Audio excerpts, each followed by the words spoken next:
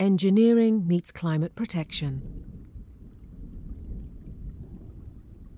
Humans have always been exposed to the forces of weather.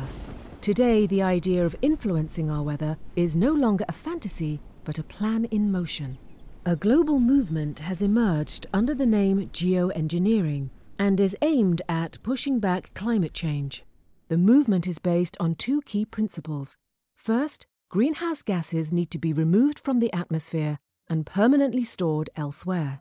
Secondly, the amount of solar radiation reaching our planet needs to be manipulated as a means of cooling the Earth.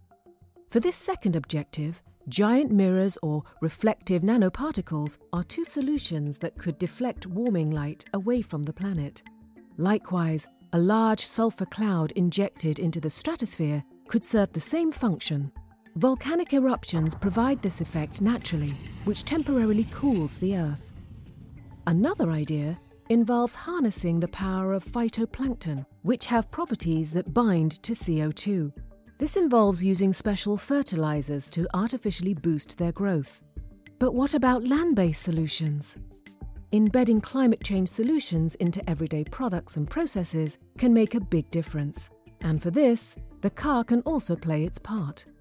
Electric and hybrid-powered cars are recognized solutions that reduce CO2 emissions. And by using synthetic fuels, or e-fuels, even internal combustion engines can run without producing harmful emissions. According to Bosch, the CO2 from European-made cars could be reduced by up to 2.8 gigatons by 2050. In addition to switching fuel sources, newer cars feature driving modes that reduce energy consumption. With Daimler's Eco Mode, for example, it is no longer necessary to hold down the accelerator pedal on straight roads. Instead, the car sails using its own kinetic energy. Even the sun can supply fuel for cars. Munich-based Sono Motors is bringing its Sion to market, a car that charges its own batteries with 330 integrated solar cells.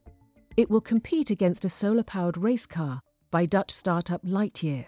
Although this model is more expensive, it has a range of 800 kilometers. These designs are made possible by thin, flexible solar film. Using a similar approach, wind power can also be used to charge batteries.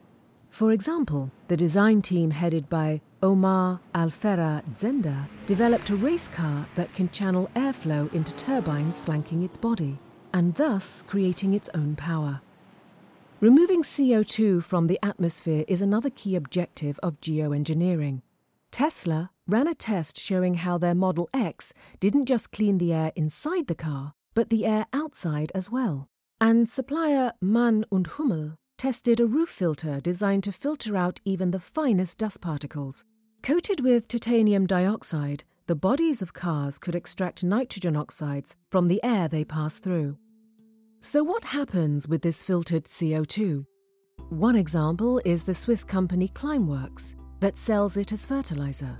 A somewhat more aesthetic solution, Dutch artist Daan Roosgaard presses CO2 from smog into diamonds.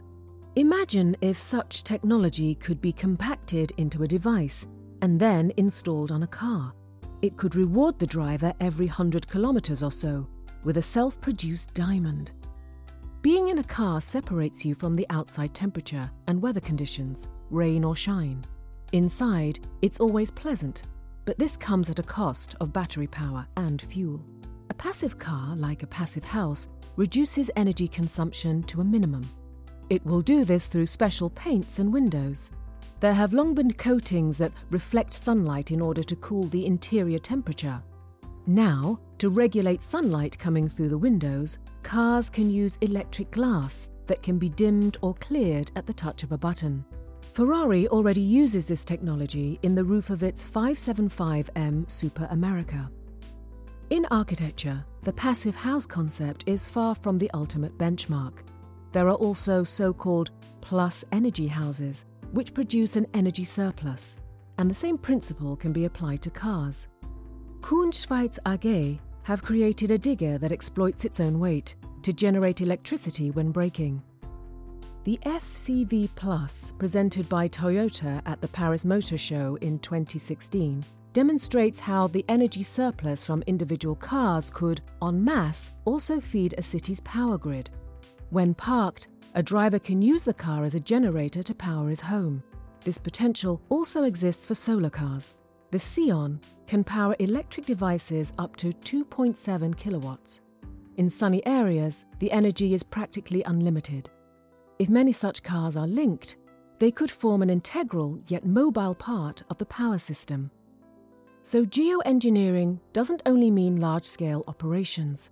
Just like every house can do its part, for example by turning off unused radiators, individual mobility can also contribute to a cleaner world. If the car industry succeeds in implementing technologies that can filter and sink emissions and temperatures, the car itself will become a geoengineer.